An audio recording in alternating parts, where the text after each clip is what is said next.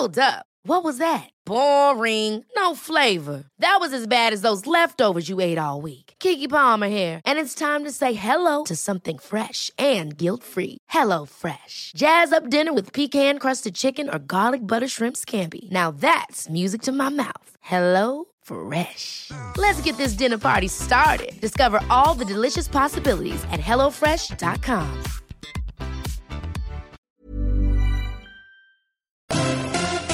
Online, on your mobile, and on FM. From the home of time. This is Maritime Radio, Greenwich.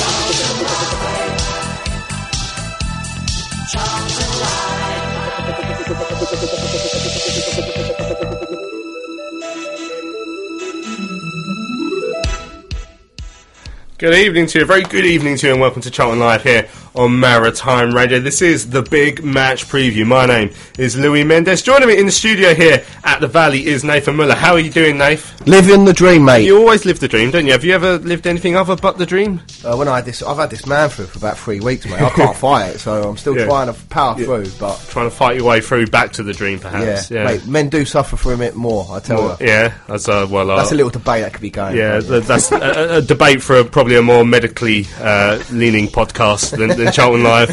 Although with our injury problems, sometimes it can be mistaken for a medically leaning podcast here on Charlton Live. Right, obviously we've got a packed show for you tonight on the slowest news week in Charlton history, I think, in the last 3 years probably. But we have got a few things to talk about. We're going to talk about the walk for the Upbeats, which is coming up soon, because a couple of Charlton Live team members have signed up for that. We're going to hear from Card. Alan Davis of Card spoke to me about 45 minutes ago, talking about the unity protest that's going to be going on in Belgium next month between Card and the Women Against the Regime, and of course the Belgian 20. Talk about something Tony Watt said, talk about something weird that Terry said on Sunday's show that we only sort of just noticed in the edit after. We're going to hear from Jake Forster-Karski and Nathan Byrne as they went to a local school this week. If we get time, we might even mention the fact that the FA have just had a vote of no confidence from MPs, although that's the pot calling the kettle black in one way. And of course, we're going to hear from Carl Robinson as we look ahead to Saturday's London derby with AFC Wimbledon. We'll get a few other things in as well. We've got a couple of emails into the inbox that we're going to mention. If you want to have your say on tonight's show, you can email us, studio@charltonlive.co.uk. You can tweet us at Charlton Live. Get your views in. If there's anything you want to talk about, well, let us know. And Marion's already done that, so she's listening to Charlton Live. I hope you enjoy the show, Marion. It's good to have you here. I'm glad you remembered, because she doesn't always remember on a Thursday, but she has. Right, so first things first, Nathan, you've signed up. Terry's signed up, even with his back. Mate, it's going to be the walking wounded. I need a new knee anyway. Walking up blimmin' escalators, let alone what is it, 9 miles or so? 9 miles or so from the training ground to the Valley. This is, of course, the walk for the Upbeats. Always an absolute standout day on the calendar of Charlton's season. This is the walk for the Upbeats. It's going to happen on Saturday, April the 8th, which is, I think, before the Southend game. Yeah. So of course you can sign up to support the Charlton Upbeats, which is run by the Charlton Athletic Community Trust. It's a football team for, of course, fans with special needs, and they the guys and girls from the Upbeats will take part in the walk, and you've signed up for it, Nathan. I'm sure it's going to be a wonderful occasion, as it always is every year. Yeah. Me and Tel are doing it, and I think we start at 9 a.m. from the training ground, Sparrows Lane, and I think we go through the likes, Eltham, Woolwich and Greenwich. I think, I could be wrong, but 9 miles, it doesn't sound that much, but then when you actually think about it, considering that I can't remember last time I walked 9 miles accumulatively, let alone some sort of pub crawl, I imagine. Oh yeah, I suppose. I've never done one of them. I don't even talk about that. But yeah, no, it'll be good. It's a good day, and obviously I think Killer's going to be there, and Flanagan, and there'll be a few more. That's the standout for me, because I saw that the release the other day that both Derek Killer Hales and Mike, was it Flash Flanagan? Did they call this before my time? But the fact they're walking together now, this set a few alarm bells ringing for me, because they're the two that had the fight. Yeah, they had a punch up against Maidstone in the FA Cup in like the late 70s, early 80s, around that sort of time, I think, and got sent off for fighting with each other. So are you going to be there, sort of holding them back from each other? I don't know if that's what my main role will be. I Hopefully not, but I think obviously they've buried the hatchet years ago. But I think I was texting Terry yesterday. I'm really looking forward to it actually because I think they're playing as well at the end. I think they're playing Brighton, are they, or something? I don't know. I mean, I remember last year it was before the Derby game, and I watched them play Derby, and then they dealt with them like about 10-9-1, something like that. It was an absolute slaughtering. It was a really good performance from the Charlton Upbeats, as you'd expect, really, because they're actually pretty good. They're really good at what they do. So Derek Hales is going. He's now, obviously the part of going on this walk is to be part of the Charlton community, part of celebrating the Charlton Upbeats and helping to raise money for them as well. But I've never met Derek Killer Hales, and he was way before my time playing wise. But he's an absolute legend, and the same for Mike Flanagan. Like it says here, Derek Hales scored 168 goals. He's Charlton's all-time record goal scorer. Mike Flanagan himself got 120 goals for the Addicts. So these are two absolute legends you get a chance to meet, and to, I dare say, hear some stories. Now I'm definitely going to make sure that Terry taps him up with a microphone on the way round, so we can have some good stuff for Charlton Live that weekend. But the chance to meet those two will be pretty exciting. Yeah, I think for the younger lot, I consider myself one of the younger lot, Lou. You know what I mean? You just passed your 30th birthday, Nathan. I think I can disqualify you from that age group. But I mean, if we try and make it in a relationship, I don't know really, but I mean, as when we were sort of growing up, we sort of had the Mendonca area, didn't we? And we had Darren Bent, so it's probably maybe not as I think those two were a bit more prolific than obviously Benty and Mendonca, but it's the same sort of idol, I suppose. Somebody bangs in goals week in week out, so it's going to be nice to see him, meet him. Of course it is, because I've never met him either. So, and I think there might be other. I don't know if Lee-Burn be there again because he done it last year, didn't he? Yeah, Paul Mortimer done it last year. So, it says there's going to be a host of other Charlton legends as yet unnamed, but I'm sure as soon as you get on the walk you'll see him. Well, Terry Smith's one of those. Yeah, clearly, yeah. I mean, he's certainly in the age bracket for a legend. Digging a hole here, Lou. As a thank you for the incredible support given to the Upbeats over the last few years, now registration is going to be free. I think the last couple of years you've had to pay, but this year it's going to be free. So all you'd have to do is sign up. You get to the training ground at 9 a.m. You get breakfast, that sort of thing, a T-shirt, and then you trek through Eltham, go through Eltham, Shooters Hill, Greenwich, and then through Charlton to the Valley, and then it's 9 miles, and walkers will receive a complimentary hot meal in Crossbars. So that's not too bad. So I mean, if there's anyone else who signs up, let us know. It'd be nice to.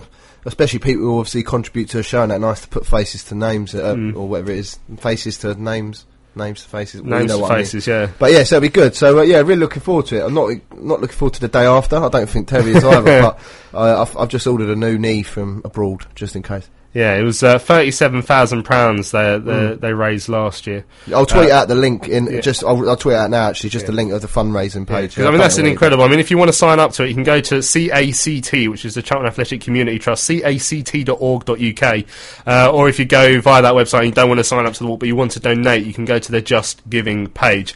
And like Nathan said there, he's gonna sign up. He's gonna tweet out the link as well. So if you want to donate to the Charlton Upbeats, make sure you do so.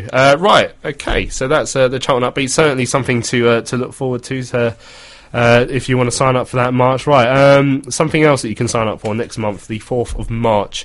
The Unity protest, which is going on out in Belgium. The same day the Addicts are playing up at Northampton. CARD, the Coalition Against Roland du Châtelet, the Belgium 20, and War, the Women Against the Regime, have signed up for their own thing. They're doing a Unity march out in Belgium, a protest march out in Belgium. CARD and the guys have organised transport out there. There's all sorts of different things going on. They're going to take their protests out to Belgium to protest at St Trudent.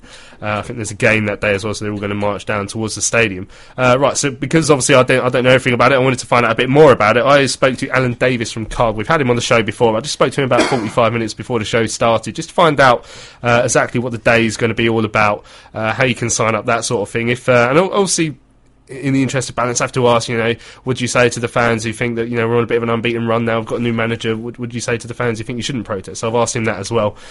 So let's hear what Alan Davis had to say, looking ahead to next month's Unity March out in Belgium. Right, joining us on the phone here on Charlton Live this evening, we've got Alan Davis from CARD. Alan, good evening, good to have you on the show again, long time no speak.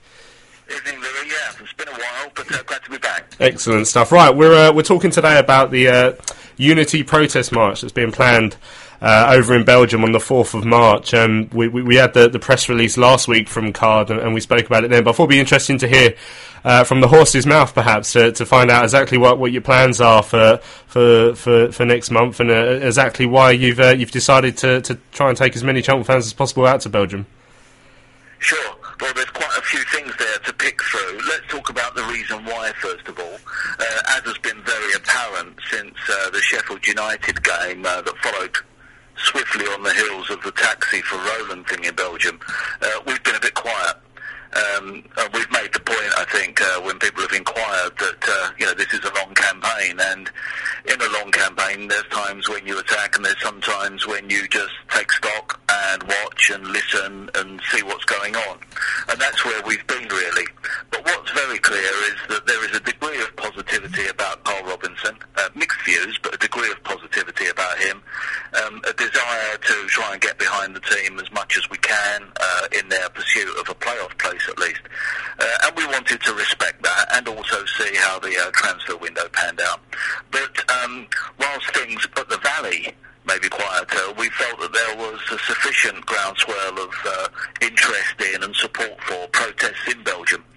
So in conjunction with the Belgian 20 group and also the new Women Against the Regime group, we've put together a joint plan, a joint operation in Belgium called the Unity Protest, which actually takes the fight over to Roland's backyard again. Of course, you've been out there before. Like I say, you went on the Taxi for Roland trip there. The Belgian 20 have been out on numerous occasions. You obviously feel that this is the way forward now. Well, I think it's a major feature that it seems to rattle Du Châtelet. It's interesting that when he has come out with his quite combustible statements on occasions, it's generally been in response to some kind of stimulus, and that stimulus has often been action in Belgium. So we know it gets to him, and that's what we want to do. And it's also newsworthy. He is careful about his reputation in Belgium. He guards it jealously, and he doesn't like when the Belgian media start picking over why these people from the UK are coming over and making a fuss. It's a long way to go, and it costs money, and it takes time to organise. There must be something behind it. We certainly had a huge amount of coverage in the Belgian media about the stuff that we did with Taxi for Roland, and also that the Belgian 20 lads did on Roland's birthday. And we think that we can prompt quite a bit more in the Unity protest on the 4th of March. So what is the plan for what's actually going to happen on that specific day? I think there's, by the looks of it, there's all sorts of plans. I've seen some sort of buffet at some point, and a march, of course. Yeah, I trust you to focus on the food. No, the situation is, just to pick through some of it for you, it looks like we're going to have, at the present count, at least 160-odd people out there. Wow. So some of those, quite a lot of those, are travelling on the subsidised coaches that the Protest Fund is putting up a large amount of the money for. But there's also quite a lot of independent travellers.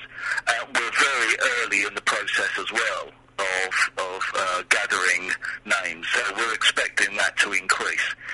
There's also the possibility of a turnout from the St Truden fans who are against Du Châtelet as well, to make it a unity in an international sense as well. That's to be determined yet, but that's what's looking like a possibility. And what we want to do is get out there in a sort of peaceful but determined way, and engage with the local people on a match day near the stadium. So what does that mean? Firstly, we are going to get out there and go to the main square in St Truden, a place called the Grotemarkt, and we will there be congregating. So all of the people that have gone over on the coaches, all of the independent travellers, any St Truden fans that are going to be joining us, will congregate there for a rally. We'll make that quite visual. There'll be banners, we'll do placards, we'll have some leaflets that we can hand out to people there to explain what this is all about, as we always do.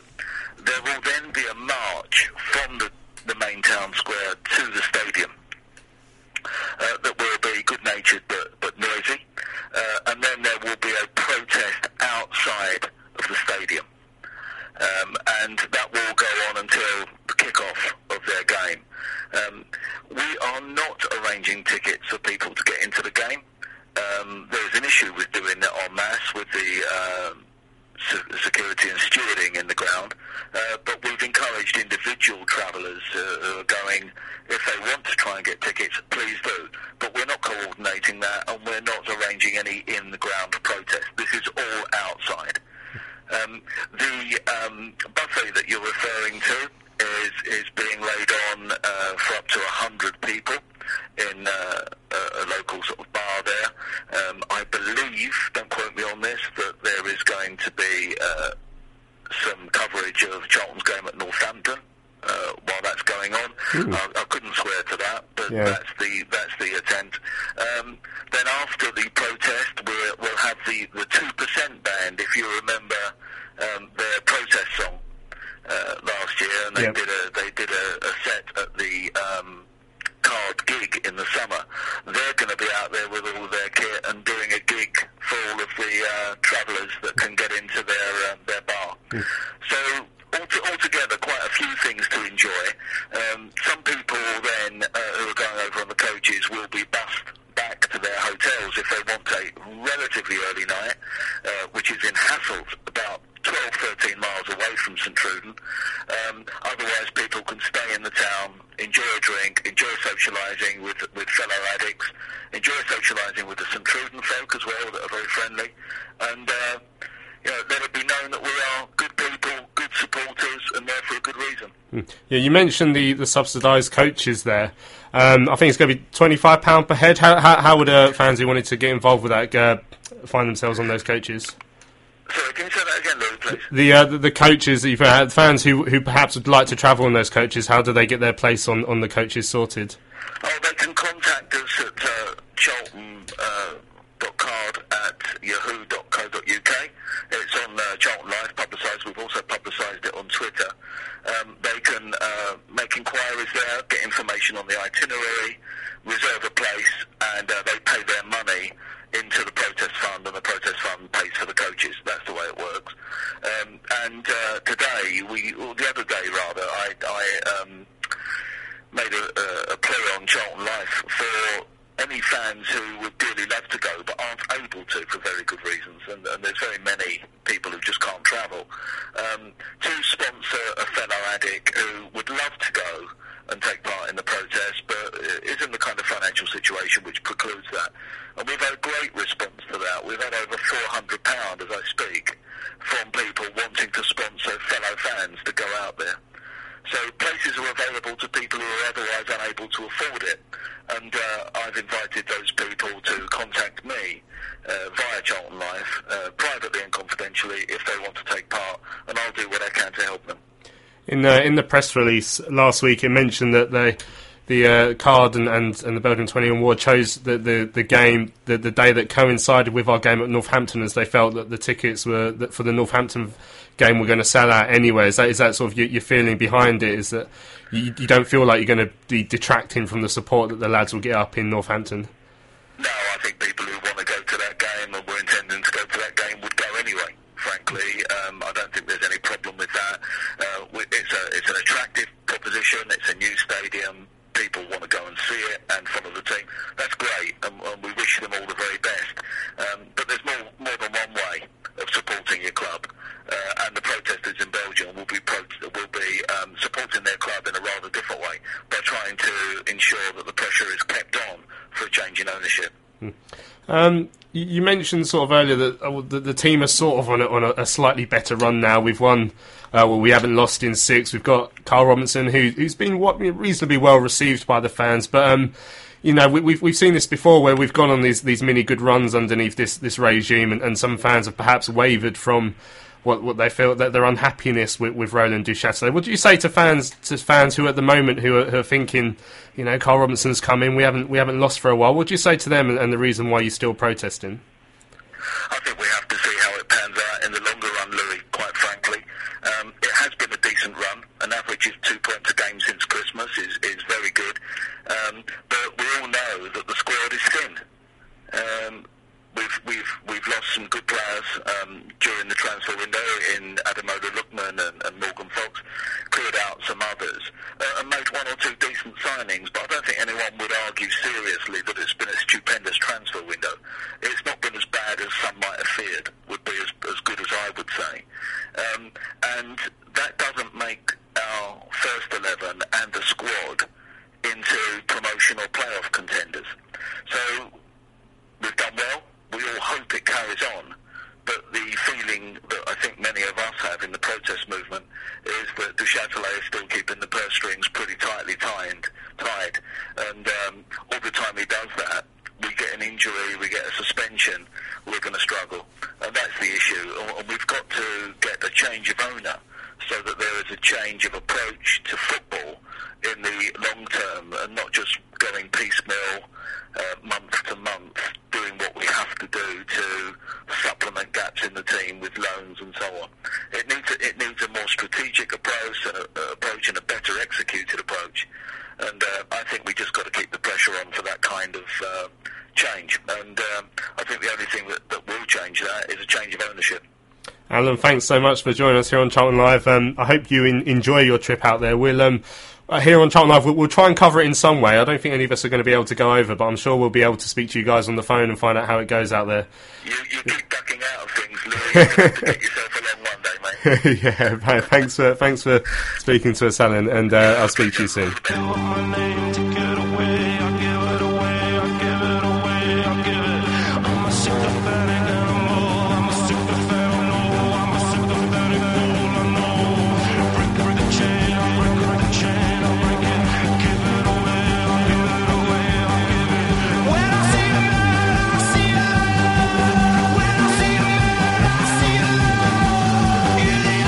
Has it over halfway, going on a run. Holmes still on the ball, heading towards the corner of the penalty area, gets the ball in the box. Novak with a header! It's a goal! Oh, what a goal!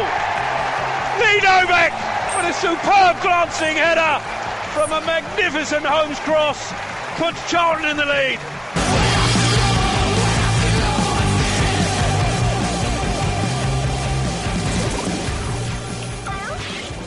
From the home of time. This is Maritime Radio, Greenwich. They got that deep, they all needed snorkels. Charlton Live. So about Charlton Live here on Maritime Radio. This is the big match preview. We're looking ahead to Saturday's game over at AFC Wimbledon later on in the show. We just heard there from Alan Davis from Card speaking about the unity protest that's going to go ahead on the day of the Northampton game. It's going to be very interesting really to see how Roland reacts to what would be the biggest amount of Charlton fans who's gone over in one sitting really to Belgium, and how he deals with that, because every other time that Charlton fans have gone over there he seems to take it to heart somewhat. Yeah, I mean, like you said before, they've been I wouldn't say a pocket full of fans, but there weren't many, but there were enough to get the message across. And like you said, this time there's going to be quite a significant amount more. So, like you say, don't know if he's going to react the same way as he has been, or if he's going to try. He's learnt his lesson, so to speak, and he just won't say anything. But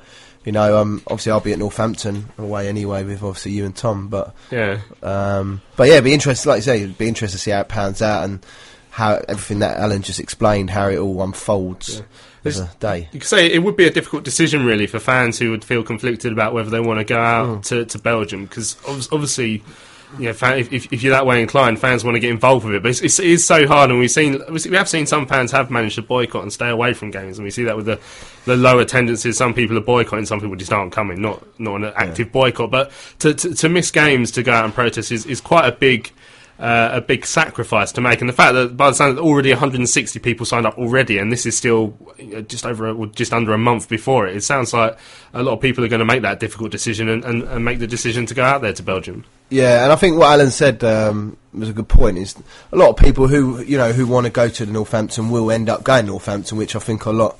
I am, and obviously you are, but obviously you have to anyway, maybe for work. But a lot of fans probably would just go anyway and just go, oh well, it's just unfortunate that I'm going to the game and I can't go to Belgium. But I wouldn't be surprised if the majority of the people going to Belgium, I could be completely wrong here, are the people that have boycotted quite a lot of the Valley altogether. Yeah, well, it could be either, really, we don't know. But that's what I mean, so it'd be interesting to see. But like Alan said, it's another way of supporting the club. It's not that they've turned their back on Charlton or anything, they're just doing it in another way. So But yeah, it'll be interesting. When is it? 4th of March? 4th of March out there, yeah, and in St Truden. Obviously, the protest itself, I'm sure, will be big and meaningful to the fans to go over there. But I imagine it'll be a great laugh as well. You all that Belgian beer down there. I know I always bring back alcohol, but chocolate. In a way, that does sound like a lot of fun. I kind of wish I was available to go out and cover it, but unfortunately, I'm not. Right, there's not been really one big standout bit of news this week, is there? We've just got loads of little things that we're going to talk about, and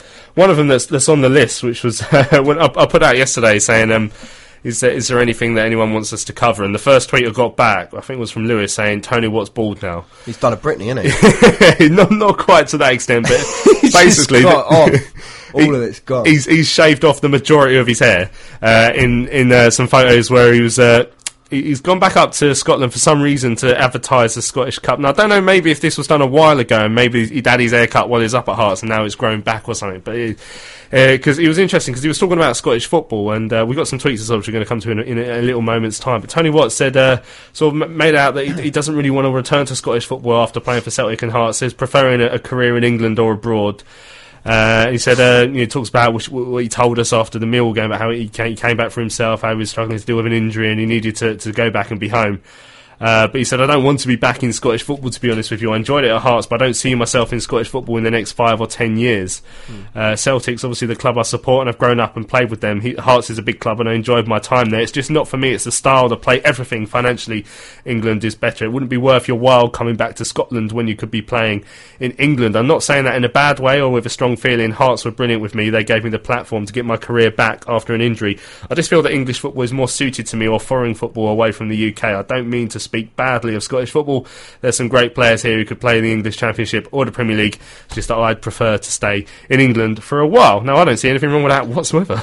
No, I mean, if we're all honest, no disrespect intended, like Tone said, in terms of the teams and the players up there, because they're better footballers than I am. Otherwise, I wouldn't be sitting here. Meh. But if you look at it, even the Premiership, you've got Celtic of what? How many points clear and unbeaten? 27 points or something ridiculous. Yeah, it's crazy. So I mean, the competitive edge goes out the Scottish League, and due to they've got to do whatever they can to try and get that back up. But I agree with him. I mean, if you're a footballer and you've got a choice between Hearts, who are a Premiership team, and Charlton, who are League One, to say that like it's a better game of football here than it is in the Scottish Premier League when you're playing Rangers and Celtic, it's obviously saying something in terms of the standard of football, which we all know anyway. But it was interesting when he said about the foreign bit, though, because I can't imagine him turning up in Spain or whatever. Do you know what I mean? So he played out in Belgium, didn't he? But I think France. Yeah. That's what I mean. China. Maybe that's what he wants. Yeah, the best thing for Tony now in terms of his career probably is just to try and stay settled at Charlton now and see how long. I think his contract runs out at the end of this season. I think it does. Yeah, so it'd be interesting to see whether he was ever. If he's going to be renewed or whatnot, but the best thing for him for the next for the rest of this season is to try and continue sort of how he started off. Like I say, he had a good game up at Bolton Wanderers. He had sort of a quiet game at home to Millwall, and against Fleetwood probably quite quiet as well. But a case of getting your football do the talking now, and hopefully you'll be able to do that for the next 6 months. Right, Alex Rogan's tweeted us just before the show started saying February is going to be make or break for the playoffs. Do you guys think we'll sneak in come May? So I'll lay that one on your door, Nathan. I think we discussed a couple of weeks ago we probably need 2 points for the per game for the rest of the season on average. Now, if you're looking at we've done that since Christmas, really. But have we got enough to do that all season? Do you know what? I'm always an optimist in terms of sometimes silly, like in a silly way, but I think we all know how many. If you win a couple of games in this league, even though it looks like we're miles away, we're not actually that far. Considering, I know we've got to win and people above us got to lose and that. But if you get a run 4, 5, 6 games, we can do anything. And I think we've played all the harder teams now. So I'm not saying we're playing easier teams and we're going to win them all. Of course, I'm not saying that. But I think we've got more of a chance than a lot of other teams in and around us have. Do I think? I think we could. But I think, like Carl said, which we'll probably hear later, I think February I would say all the way up until Wimbledon. So is it Wimbledon, Oldham, Rochdale and Shrewsbury. I think those 4 games, after those, I think that will give us a better idea. If we can win 3 out of 4, maybe, and stay above water with that 2 points per game margin. If we can win 3 and draw 1 out of those 4. Yeah, again, because I think we've got games in hand, don't we, on some of them? So on a couple of teams above, we've got 2 games. Pressure on them, some teams 1, some teams none. But automatic, it's gone. But it looks like there's a lot of people fighting for like one place in playoffs, or maybe a push of a 2. Because I think the other, like 3rd and 4th, are like miles away from us, aren't they? Yeah, so I haven't looked that far up yet. I'm still looking down. I'm confident. I ain't even looking down though. No, I think it's about 11 points above the relegation zone last time I checked. Right, London In It Geezer says it's amazing how expectations have lowered to get in a playoff place. Should have been minimum requirement this season, not a goal. Which is fair to say. I mean, at the start of the season, we were told, we heard, I think Russell said top 6 budget, and you know when you've got relegated, to turn things around straight away and to turn it into a promotion challenge ain't easy. I mean, as a bigger club, we should be aiming for top 6 minimum. Yeah. It looks like now we're aiming for top 6 maximum. That sort of talks about expectations. Some fans are, people will forget we are 11th, aren't we? We're not 7th. We're not. No, yeah. I mean, at the beginning of the season, I agree with him. Even though it hasn't worked out now, obviously in hindsight, when we had Novak and Ajose and Ricky Holmes, 3 of the probably best 5 in League One last year, I was expecting top 2. We have to go up. But the way the season's gone, because of all those games we drew earlier in the year, remember, we've not been that bad. We've just drawn so many games when Russell was here. Oh, congratulations to him, by the way, getting in Wembley. Yeah, getting to Wembley, yeah. Yeah, but I think those draws. Ever catch yourself eating the same flavorless dinner 3 days in a row? Dreaming of something better? Well, HelloFresh is your guilt-free dream come true, baby. It's me, Keke Palmer. Let's wake up those taste buds with hot, juicy pecan-crusted chicken or garlic butter shrimp scampi. Hello Fresh. Stop dreaming of all the delicious possibilities and dig in at HelloFresh.com. Let's get this dinner party started. Hiring for your small business? If you're not looking for professionals on LinkedIn, you're looking in the wrong place. That's like looking for your car keys in a fish tank. LinkedIn helps you hire professionals you can't find anywhere else, even those who aren't actively searching for a new job but might be open to the perfect role. In a given month, over 70% of LinkedIn users don't even visit other leading job sites. So start looking in the right place. With LinkedIn, you can hire professionals like a professional. Post your free job on linkedin.com/achieve today. Screwed us a little bit, and but I think with the cards we've been dealt now, it is a bit disappointing that we're sort of aiming for top 6 when we've had this budget, but they're the cards we've been dealt now. We've just got to deal with it. But no, I agree with him. It is quite sad that we're all expecting top 2, and then, like you say, we're languishing 11th, just sort of trying to cling on to a promotion place in February. But I really think we can do it. But then if we lose on Saturday, then it'll be like nah. Yeah. Another tweet from London In It Geezer says Killer was the meanest mofo to ever lace boots for Charlton. One look and opposing players filled their pants. The all-time legend. That's Derek Hales, who's going to be, as we know, on the Upbeats march before the game against Southend. If you want to meet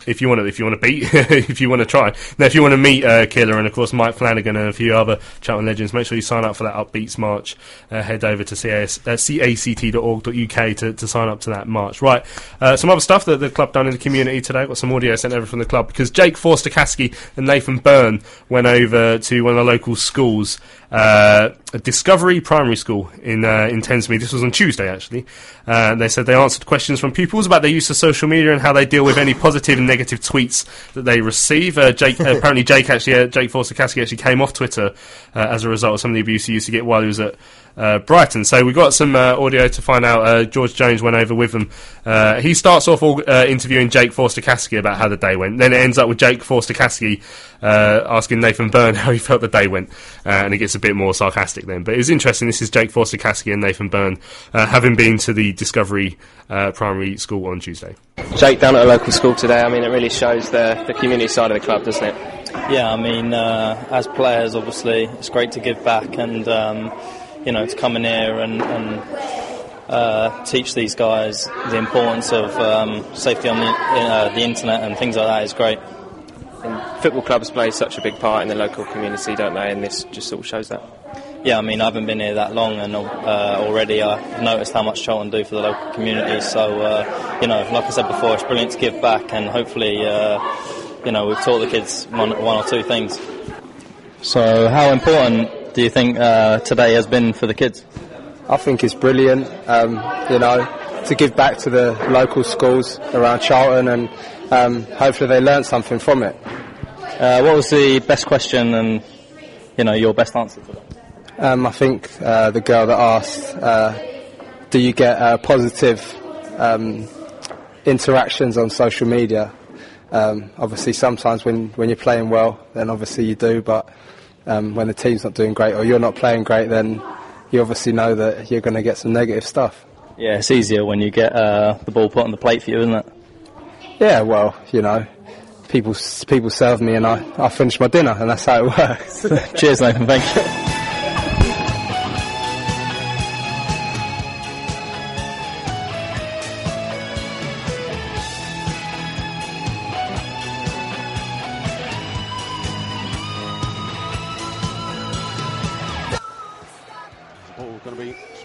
Into the box, it's a flick on from McGuinness. Yeah! Oh, Charlton have grabbed the equaliser. I think it could have been Bauer on the line, but McGuinness' initial header. And quite how we've done it, I've no idea, but Charlton are back on level terms.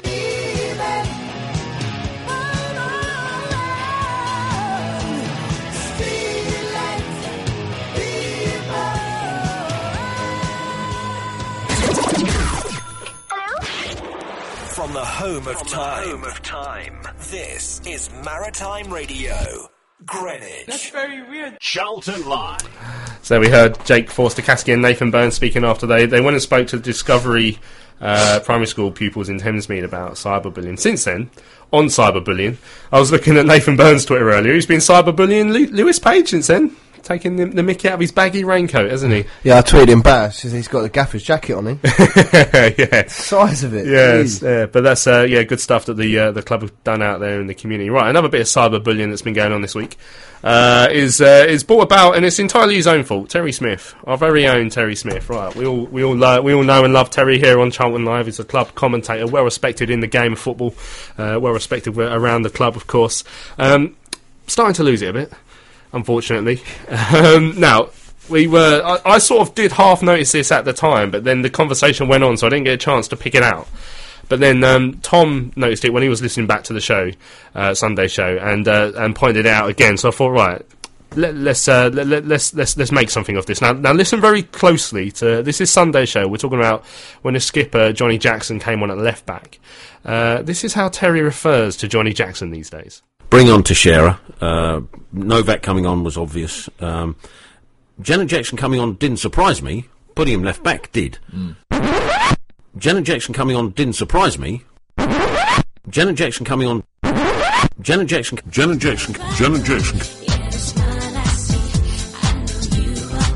Smiling back at me. Charlton Live. Yeah, what's all that about? Janet Jackson now playing left back for the Addicts. I mean, even Richard Cawley hadn't seen that transfer coming. I'm just imagining Janet just running down a wing, mate, with pace, whipping a ball in. Yeah, or actually did the Super Bowl whipping and something else out. Oh, mate. Yeah, that was... it was hilarious when I saw it. Oh. Yeah, that was pretty funny. Right, earlier on today, now this is a story that's sort of only just broken before we come onto the show, really, but I thought we'd try and discuss it as it is, because it doesn't affect Charlton directly, but it affects football as a whole. Now, the MPs have decided to pass a motion of no confidence in the Football Association.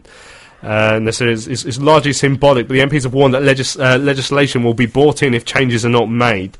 And Sports Minister Tracy Crouch has said that the FA could lose up to 30 or 40 million pounds of public funding if it does not modernise. Now, I mean, obviously, when fans look at teams that are in trouble in terms of, is it the jurisdiction of the Football League, or is it the jurisdiction of the FA? Then you look at things like the England football team that aren't doing very well, doing absolute shambles, if we're being honest. If you look at the lack of diversity in the upper echelons of the English football game, grassroots funding, all these sort of things that are brought up, and it's quite an interesting, it's quite a big step really. The Parliament have decided to pass this motion of no confidence, and I guess it's a real shake-up and a real word to the FA that they need to get their house in order.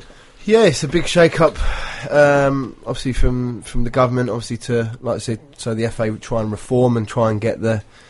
I've been saying it for ages, I don't think we should have I think you should have an element of business people within there, but I think you should have a lot more ex-players that are involved, more ambassadorial sort of roles in the FA than there currently is, because, I mean, if we're all honest about it, the people that have played the game and the people that know the game are going to be the beneficiaries of making this sport, and the longevity of it amazing. I don't think if someone's been a CEO, as clever and as successful he might be for a retail firm or whatever. I mean, there was one point, there was that guy who came from the Royal Mail or something, wasn't it, Adam Crozier or something like that, or he's some random...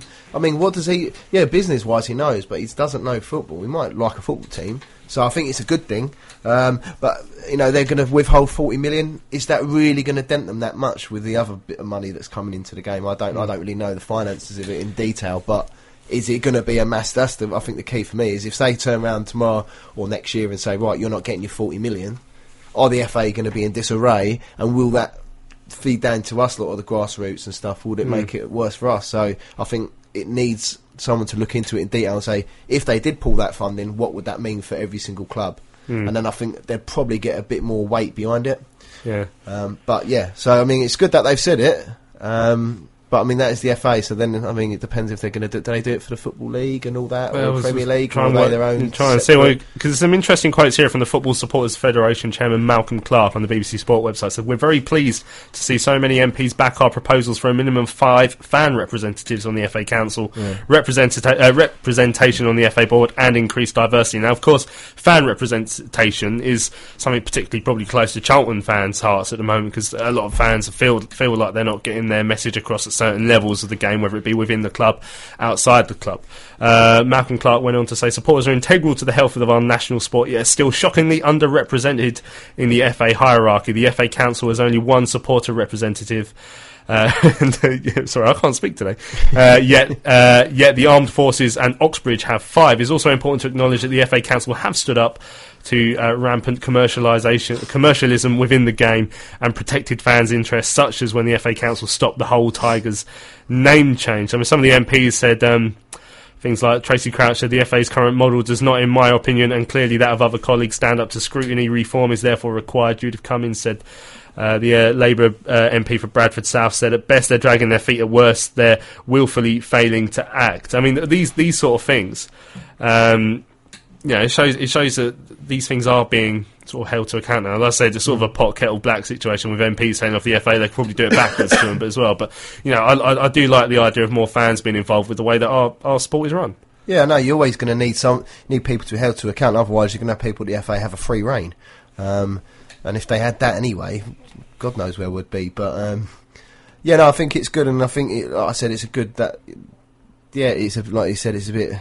Maybe could be a bit rich as the MPs doing it, but someone's got to say it, and they're the ones who can crack the whip at the moment. So I'm all for it. I don't think it's a case of just doing it for the sake of it. I think they're only doing it to try and bring things, make football better in terms of the experience, and more in the community. So we're all sort of involved in it, because I think we're slowly but surely leading down a path of it all being big business and being unaffordable for a lot of people. I mean, we went to the West Ham game the other day, and that was a bit of an eye-opener for me, just how commercialised, especially the top end of football is these days. Yeah. Like, it was a strange, it just felt so different to a Charlton game, and with a lot of clubs changing stadiums, and you think more and more stadiums are going to be like this. There's going to be so expensive to go, that sort of thing. It's quite an eye opener, really, wasn't it? Yeah, it was. I mean, even though West Ham, lovely stadium. We saw some fantastic players, David Silva, and then it was a great day,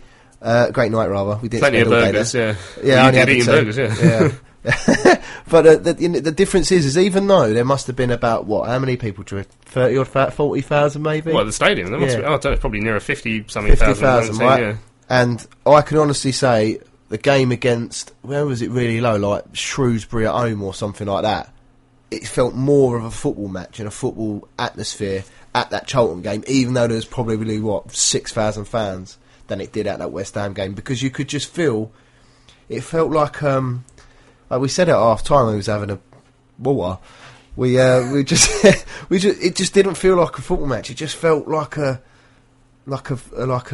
commercial sort of tourist attraction. It didn't feel like a football game, and I think that's what slowly but surely is going to happen with every single club, which I don't want it to be. It's going to be like a franchise, like an American sort of NFL thing, and that's what I don't want to happen. And if that means the FA have got to come in and go, listen, mate, on you, out the door, in comes you, and then a bit of fresh idea. It might just need a bit of fresh impetus, you know. Yeah, we'll see. We'll see. Well, we'll see how what comes out of the vote no confidence really in the FA. Right, we've got an email in from Dan Walter. Emailed us earlier. Said, "Hi Louis and team. I'm a Charlton fan living in Northampton. My son, who is 7, defying all odds, has also become a very keen supporter, even in the sad state of the club at the moment. He even convinced his uncle, a Cobblers season ticket holder, to come into the family zone before the game at the Valley fixture at the start of the season. We try to come to as many games as possible, both at the Valley and away, and obviously the Cobblers fixture has been one that he and I have been looking forward to all season. Checking the news today that the tickets are on restricted sale to season ticket holders only, and we'll have to wait at least another week for tickets. Is such a shame, and I will hate it if we end up having to sit in the home end to see the game." He said the podcast is great and keep up the good work. Well, hopefully, thanks for that, Dan. Hopefully you'll be able to get, I think there's a general sale will be sort of next week. I reckon a few hundred will probably go to general, hopefully, but we'll see. Yeah, I mean, like I said, I know it's going to Valley Gold first, but I don't know how many tickets you get for Valley Gold. Is it? It's normally 2, I think. So hopefully, Dan, you'll be able to. I'm sure that'll be a special game for you and your family, what being local up to Northampton and such. Right, time to look ahead now. Saturday's game over at AFC Wimbledon. Tickets even harder to come by for this game over at Kingsmeadow. Yeah. I think these went quicker than the Millwall game. I swear they did. I didn't even realise. I remember they went on sale, and then you and Tom were like, "What's that going on?" They're gone. It's like you're having a laugh. So they've sold out. I think there's still tickets going for the Beanbag at the Valley, last I heard. So if you still want to be able to watch the game, but you haven't, I think they're about £8 to come to the Beanbag and watch it here at Crossbars. But either way, it's time to look ahead to that game. Carl Robinson, of course, spoke to Tony Hart from BBC Radio Kent. He was talking to Charlton manager Carl Robinson ahead of this Saturday's game at AFC Wimbledon. Talking to Charlton manager Carl Robinson ahead of Saturday's derby away to AFC Wimbledon. Carl, Saturday's match sees Charlton kick off a stamina-sapping 5-week spell of Saturday, Tuesday, Saturday matches. Charlton are unbeaten in 6, but do you have the strength in depth to cope with that kind of heavy schedule? Strength in mind, yes. Speaking to my dad coming in this morning, and he said, I was saying, Dad, I've got loads of games. He told me to shut up. He said, come and do a day's work with him. So it is what it is. We're all in the same boat. Listen, there's going to be times, and I'll have to say to you all that we're fatigued and we're tired. But if I do that, it's because we will be. But I don't want to use that as an excuse. We have a wonderful team here. We have a real good group of players, and we're really excited about the challenge. Players say that they don't like training anyway. So let's not moan when we have a lot of games. It's something to embrace, and what it does do, it separates the boys from the men, and it can turn your season around. There's no time like this in any football league season, because maybe like Christmas and period where you have a lot of games in a short period of time, you can be completely out of it and then completely in it, or completely in it and then completely out of it. And it's how we approach these next few games. It'll be very key and vital for our campaign this season. Charlton are 6 points outside the playoff zone with a game in hand. What's it going to take to break into those playoff places? The right mentality, the right dedication, application and desire, and a group of players that want to be here and want to wear our shirt, because if they don't, they can go. It's quite simplistic, really. We're looking forward to playing a number of games, but the players have to take responsibility for these games as well. They've got to embrace them, and we're a big club, so our sports science will be tested, our medical team will be tested, we'll be tested as a group of staff, And the big one is obviously being up in Manchester on Tuesday and the following Saturday. It's the travelling more than the games and the recovery.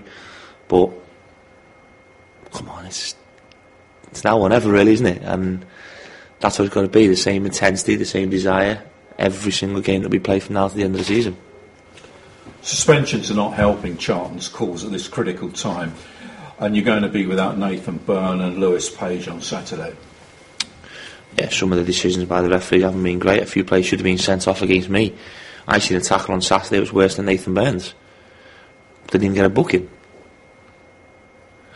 I don't get some of them, but some of the decisions have been against my players.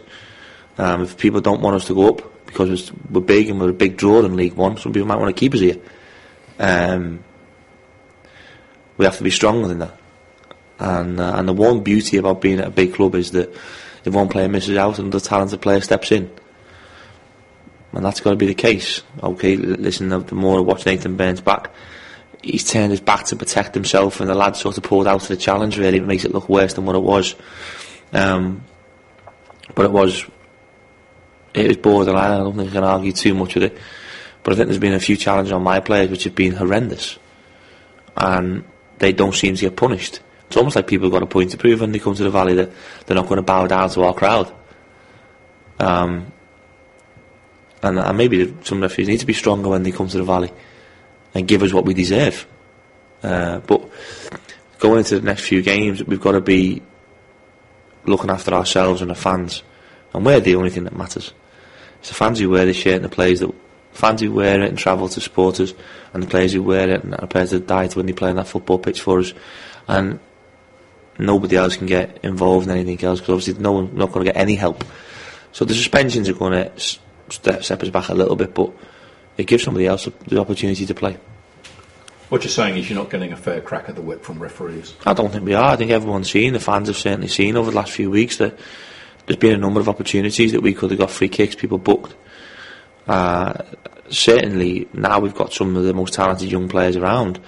The Joe Rebo and Ezri Konsa are getting some of the worst treatment I've seen. Elbowed, kicked, stamped on, everything. It happened to Addy. He got no protection. No protection. The Ricky Holmes of this world, no protection. We all want to see football played in the right way, but sometimes there's only one way of dealing with them, and that's by stopping them in a legal way in some ways. And we have to make sure that gets protected for the players, otherwise we're going to get a load of injuries, which we have been getting injuries because of some of the challenges. But the tackle on Jake with his knee was terrible on Saturday. There's a number of things that have gone on that I'm not too happy with, but and everyone's seen that, the fans see it. The last few referees that have walked up the Valley, I think they certainly know how bad they've been. And it's not that you get in trouble, it's part and parcel of the industry, getting in trouble by what you say. It's amazing how we can be judged by you as the media, we can be judged by the fans, we can be judged by our players, yet referees can't be judged and spoke about by managers or anybody. There's a self-protection mode. I still believe them referees should come out and answer questions to the media. And why and who, because at the end of the day they want to be a massive entity within the game, a fragment of the game. They need to do the other side of it as well, because I should then, with you, not have to speak about them. They can talk about their own actions. And that'd be interesting, because I think what we'll all have as a fan, remember this as a fan, we'll have clarity in the decision. Have they make a mistake and they go, I got that one wrong? Brilliant. That's honesty, transparency, it's moving forward. And he'll learn from that. So, it's like if I pick a bad team and I come and say to you, I got it wrong, I got the team wrong, it's my fault, don't blame the players. Well, I'll learn from that, and I think people will respect the honesty and the transparency. So I hope my players get a little bit more protection from now on, and they're going to need it, because I'm telling you now, I'm not going to stop moaning, I'm not going to stop asking questions, because all I care about is my club, nobody else's club. And if they've got a problem with that, tough, because we've got to start looking after ourselves now, and hopefully as the weeks go by the performances will increase and our intensity. Well, the players have been in great spirits around the building, and we know we're not going to get no help from anybody else. The only help we're going to get, and the only help that we want, is the support that we get week in, week out. I know that we're to sell out at the weekend, and I know it's going to be being back to the Valley, which is great, it's different, and hopefully we can put a performance in for everybody. I think it's worth pointing out that journalists have long wanted to ask referees about certain decisions, but referees are not allowed to speak afterwards. Well, why should I have to speak to you then? Why should I have to speak to you? Because I'm contractually binded to speaking to the media. The club will get a fine because the Football League, it's a Football League requirement, it's an FA requirement. Yet the referees don't have to do it. Because they need to be protected. Come on. They're grown men. If they can't act the pressure, don't do it. If I can't come to you and take the criticism from you as the media, I shouldn't be in this job either. So, for me, it's something that I think is a necessity. I'm not saying it should be a free-for-all. I'm saying it should be 4 questions that are policed properly and about key match incidents, not the emotion, just why, when and how. And we'll have more transparency. And we'll soon see who the good ones are. Maybe it's asking a question, maybe it's putting more of a challenge on them. But if I refuse to speak to you, who am I letting down? The fans, the people who allow our game to be the greatest game in the world, in our country. So I think the referees need to take more responsibility, and they should come out and speak to the media. I have to speak live to Facebook. Is it Facebook I'm on? Is that what it is? And I get myself in so much trouble. But they need to take responsibility for some of their decisions. And it'd be great. Wouldn't it be great if a fan could tweet in a real good question to our media team, and the media team ask the referee the question, and the fans get the answers immediately? Or that they need 30, 40 minutes to think about why they've done it. Because that's what they need with us at the moment, because we've got decisions that we're certainly not getting. I could be getting fined for this again. My missus is going to kill me. What, does she pay the fine? She will be, yeah. Getting back to Charlton's injury problems, is Josh McGuinness available to you on Saturday? Yes. He's training for the first time today, and we'll see where he's at, and then hopefully he'll be available. I'm not too sure whether he can start or not yet. He's had no contact, was it 3.5 weeks? So we'll have to wait and see how he responds to full training today and tomorrow. And is anyone else available to you that wasn't available last weekend? No. I think Jordan Bataka hasn't got jet lag. So there you go, there's Carl Robinson talking to Tony Huff on BBC Radio. Ken, a lot of stuff about referees in there. I mentioned the other day how he speaks a lot about referees, and I just had an email, in fact, in from Sam Stalkers. He said, "Hi guys, it's going to be an exciting couple of months at Charlton if we can keep up with the top 6. I'm always optimistic, and I won't believe we can't do it until the season ends." I mentioned the other week about Robinson talking too much, and in his last few appearances in front of the camera, he keeps mentioning how the officials are against us, and it's starting to move into whining, and it's unnecessarily negative, and it's what I don't like, what I didn't like about him at Milton Keynes. However, if we go up, he can moan as much as he wants, hoping for a win on Saturday, and I reckon it will be great. Show as always. That's from Sam Stalkers. Thanks for that, Sam. So yeah, Carl Robinson obviously not happy with the refs still talking about that. I mean, do you see that as sort of a tactic? I mean, some people suggest it's like a way to create a them against us mentality at the club that some people might, that players within the club might thrive in. Yeah, I think it is. A lot of managers do it. You see Mourinho do it in a big game. Before big games, he'll say, "We haven't had this, we haven't had that," and it will get in the referee's head. Personally, I think it'll probably work against you sometimes, and I just think, you know what? Yeah, people have been getting kicked, and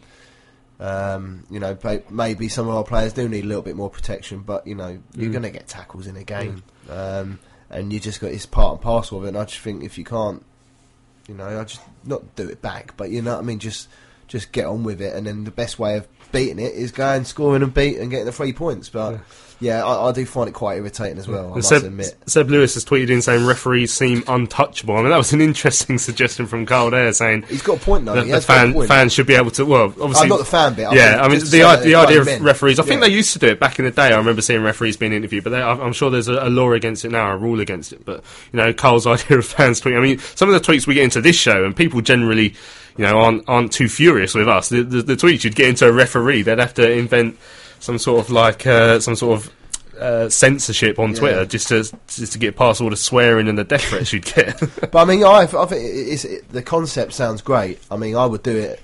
I'd do it for everyone apart from Keith Stroud, because we'll be here all night. But the thing is, with every ref, if they could just come out, but then the problem is where do you draw the line? What's a key decision? Is it a handball, or is it an red offside? card? Or is it a red card? Exactly. Or is it just or is it just they have to come out and explain if they didn't give someone a card? So if someone bit someone and they didn't book them or whatever, why didn't they do it? That would take some explaining. That would. Why didn't one? Is it? Yeah. No, that's what I mean. So it's hard to think about it now, how you can police it. Yeah, but even then, like the referees have to say there was some sort of incident like that, and they didn't see it. Then it would have to go to the disciplinary panels to work out a punishment. So the referee couldn't come out, watch a video, and go ooh, because it would have to go through the correct procedures. Lewis Wheeler says the ref against Fleetwood was awful.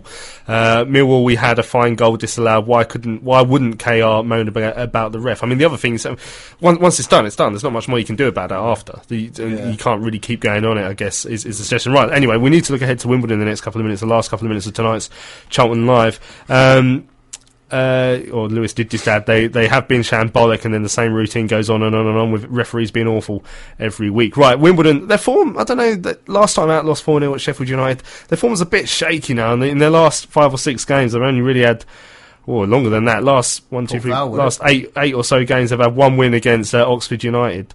Other than that, they lost at home to Sutton in the FA Cup, drew with Millwall, lost at Bristol Rovers, lost quite heavily at Southend. Before that, like I say, a 4-0 win against Port Vale at Kingsmeadow back in mid-December. Their form's slightly shaky. I mean, remember they had a difficult start to life in League One.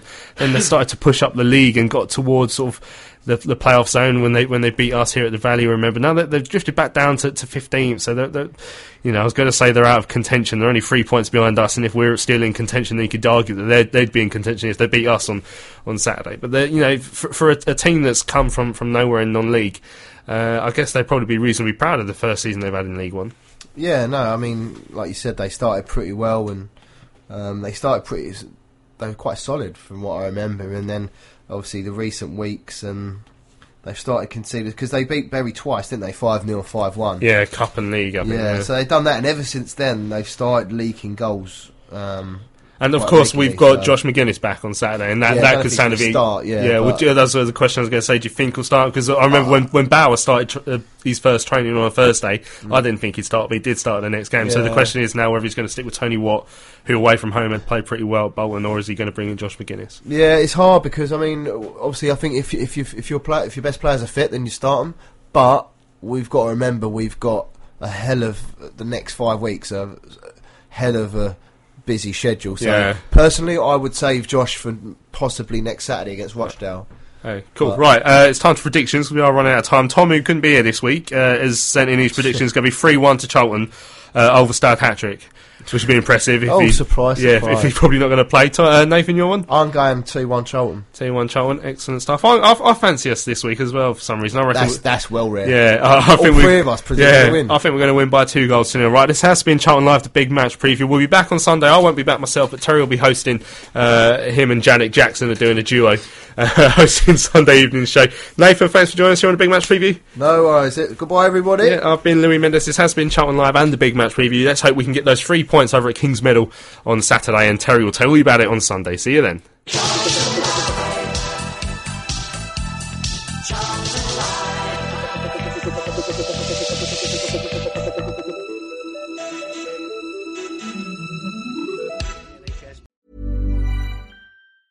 Ever catch yourself eating the same flavorless dinner 3 days in a row? Dreaming of something better? Well, HelloFresh is your guilt-free dream come true, baby. It's me, Keke Palmer. Let's wake up those taste buds with hot, juicy pecan-crusted chicken or garlic butter shrimp scampi. Hello Fresh. Stop dreaming of all the delicious possibilities and dig in at HelloFresh.com. Let's get this dinner party started.